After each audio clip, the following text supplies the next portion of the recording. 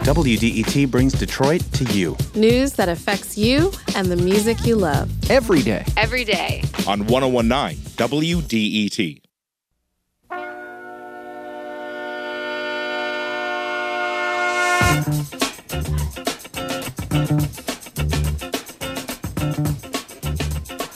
You're listening to Detroit Today on 101.9 WDET. I'm Stephen Henderson, and thanks for being here. Jocelyn Benson is leaving her position as Dean of the Wayne State Law School at the end of the month. She's going to head to the Ross Initiative in Sports for Equality to become that organization's CEO. The Ross Initiative is an effort to improve race relations in America, led by professional sports leagues such as the NFL, the NBA, and Major League Baseball. At 36, Benson was the youngest woman ever to lead an accredited law school in the U.S., and we look forward to seeing what she's going to do at the Ross Initiative. Jocelyn Benson joins me now on Hi. Detroit Today. Thanks for having me. Good to see you, as always. You too. So I can remember maybe a year ago coming over to your office, maybe a little longer ago, coming over to your office at Wayne Law and interviewing Steve Ross, who owns the Miami Dolphins and is, of course, a huge donor to the University of Michigan. And we talked about this sports initiative, or an initiative in sports for equality when I was talking with him, and I can remember how interested you seemed in that conversation. I probably should have paid better attention that you were really interested in it. Well, I've been on the board since its founding about a year ago, and it actually came out of conversations that Stephen and I had almost 2 years ago now when I first met him. And I taught a course on sports and inequality at Wayne Law, as well as race in the law. I've worked at the Southern Poverty Law Center. It's long been an interest of mine. So so talk about what this initiative is. RISE is the acronym. Ross Initiative for Sports for Equality. Talk about what that means and what the initiative is going to do. Well, it's a historic collaboration and partnership of every professional sports league and sports network who are all coming together. The commissioners of every league are on our board to develop programming to help support professional athletes in amplifying and empowering their voices on issues of racial equality. We see athletes as leaders in their communities, and certainly we want to provide support in sparking a conversation about race and enabling them, as many athletes have historically been, to be leaders on this. And then on the flip side, one of the things I'm really excited about is our programming in high schools and at the collegiate level to equip athletes with information about standing up for against racial injustice, standing up against harassment. And we actually have an 8-week program that we're piloting here in Michigan with high school athletes to go through and learn about unconscious bias and learn about how they can be leaders on issues of racial equality in their communities. Yeah. The timing of this announcement, I think, is somewhat ironic given the swirl of controversy that Colin Kaepernick recently caused, the San Francisco 49ers quarterback who has decided that he's going to make a statement about inequality and racial inequality in particular by not standing during the national anthem. And I, of course, have watched that controversy pretty closely and been very interested in the reaction to him. Much of it negative. People saying, "Look, in some cases, you're a sports athlete. You're a football player. We don't need you telling us about how to live our lives in terms of racial equality. You should just play the game and be quiet."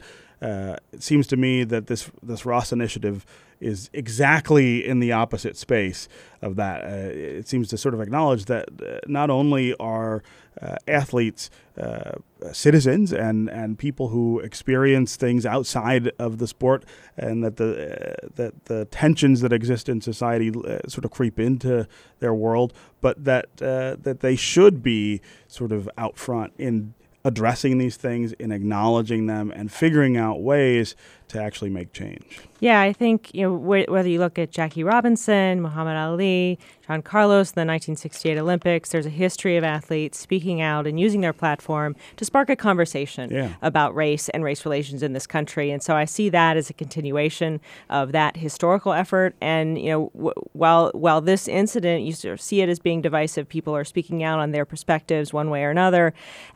What is intriguing about it is that it has sparked a conversation about race, and oftentimes, especially after some of the things we've experienced as a country this summer, we don't talk enough about race and race relations. And I think what we seek to do is really continue and spark and inform that conversation as well. But what you're saying makes a lot of sense to me.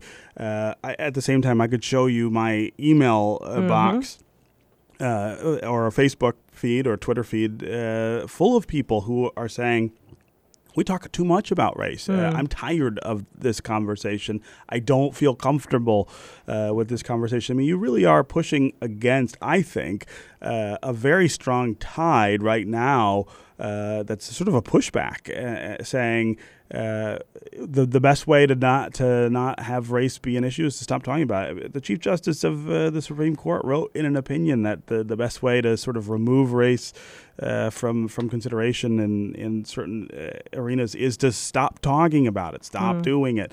You really are pushing a very different kind of narrative about how we get to a better space. Well, it's informed really from history. I mean, when we look throughout history, when we've seen advances in equality and social justice, it's come oftentimes after controversy, after protest, after, the entire civil rights movement and all the legislation that came from that. It came from people talking about race at the very least in all aspects of our society. And so I think history informs us that if we're going to improve the way of life for everyone in this country, we need to talk about things that can be divisive, like class, like race, like gender inequality.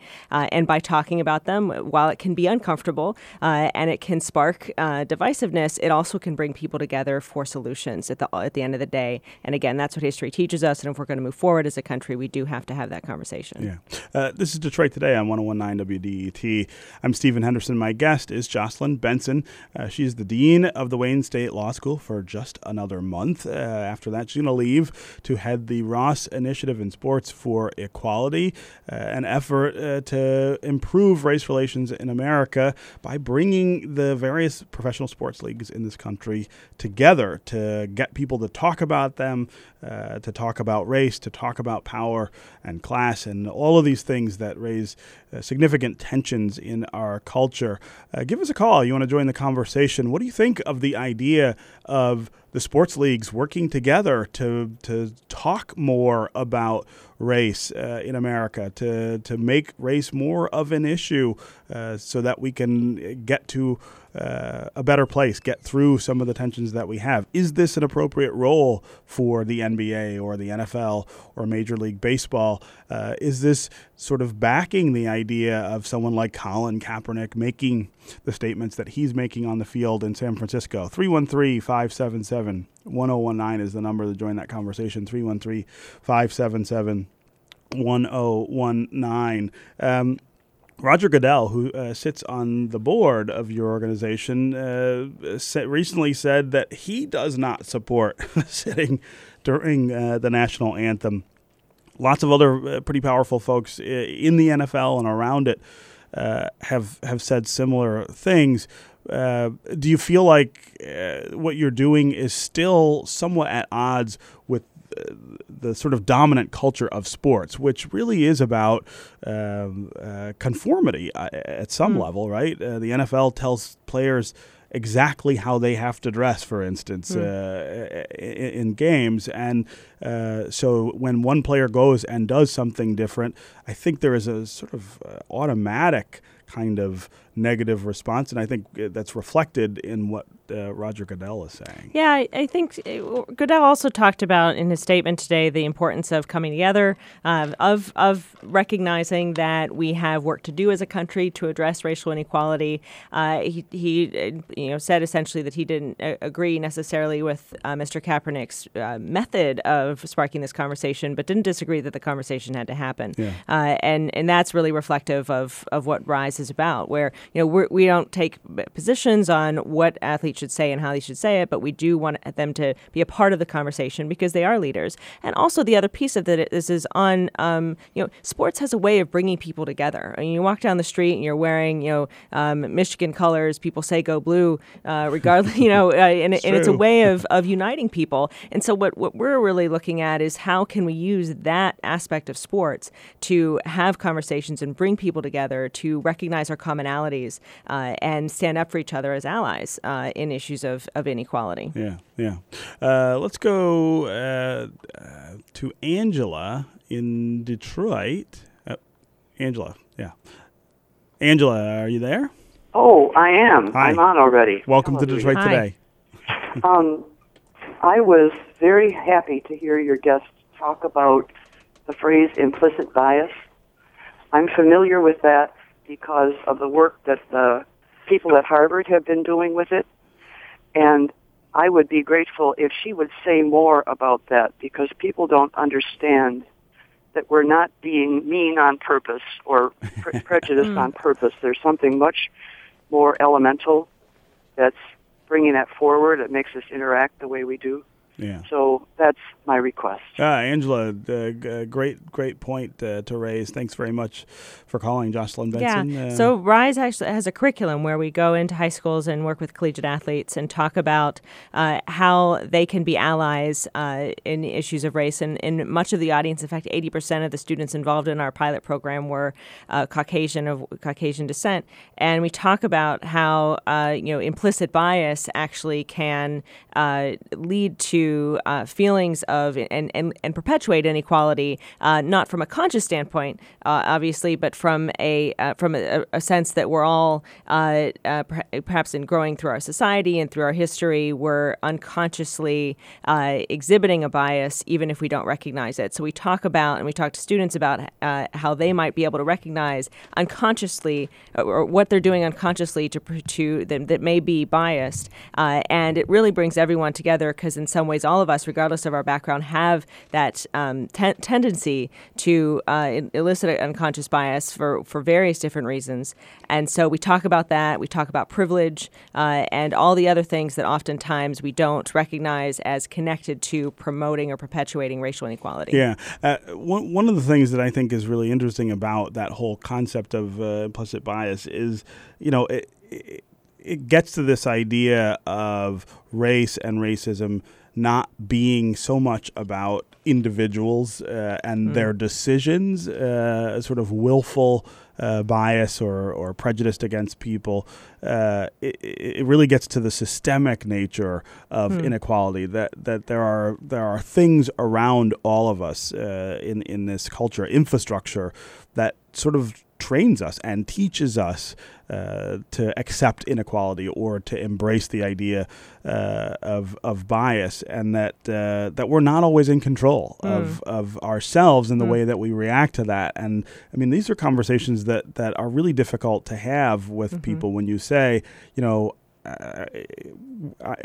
my insistence that there is bias in America is not an accusation against you as an individual. It's talking about the structures that influence all of us to be sort of accepting of the sort of basic inequalities that exist. One of the exercises that we do as part of the curriculum is we have 8 different scenarios where we tell the students different things about 8 different people and say, who would you like to be? And then we reveal more and more about those people in terms of their backgrounds, their class, their gender, their age, and we see how assumptions change or decisions change once you see more and more learn more and more about a person after that initial perception, and it enables all all of us to see how initial perceptions can be unconsciously based in a bias on one way or another, and it's something that everyone has to recognize. Yeah. Before I let you go, I want to talk about Wayne Law. 2 years, is that right? That you 4 years. 4 years. Yeah. See, look at that. The Yeah, time it goes just fast. flew. Since 2012, I've been dean. Yeah. Yeah. So you're leaving that institution. There have been a lot of changes while you've been there, and some really important growth, I think, in the Keith Center in particular, which is one of my favorite little pockets here at Wayne State Law. Talk about some of the accomplishments you think really have mattered for you over the last 4 years. Well, when I started as dean, I had 4 goals, and in my decision to move on and take this new position, I realized that I had accomplished all 4 in my view, and was ready to hand off to the next person to accomplish to continue our trajectory. But the 4 goals were: 1, increasing the affordability of law school, which we've done through tuition freezes and increased scholarship support. And I think it's really critical as a goal to have for education right now, where tuition is continuing to rise amid budget cuts statewide. Increasing our enrollment, which we've also done during a time when other law schools are seeing a decrease. Re-engaging our alumni, which we've done through Stephen Ross, Dan Gilbert, and many others in ways that can help our students. And then providing more opportunities for students to have experiences practicing law while in school, so that when they graduate, they don't have just a knowledge of the law, but they know how to apply it. So we've implemented all those changes, and I'm excited now to see what the next years entail for the school. Yeah. All right. The next leader will inherit a place that's headed in the right direction. Yeah, I think so. Right. All right. Jocelyn Benson, Dean of the Wayne State Law School, incoming CEO of the Ross Initiative in Sports for Equality. Thanks very much for being here. Thanks for having me. Today. Always good to see you. You too. All right. Coming up next, we're going to take a look at the history of the Detroit Symphony Orchestra. Stay with us on Detroit Today.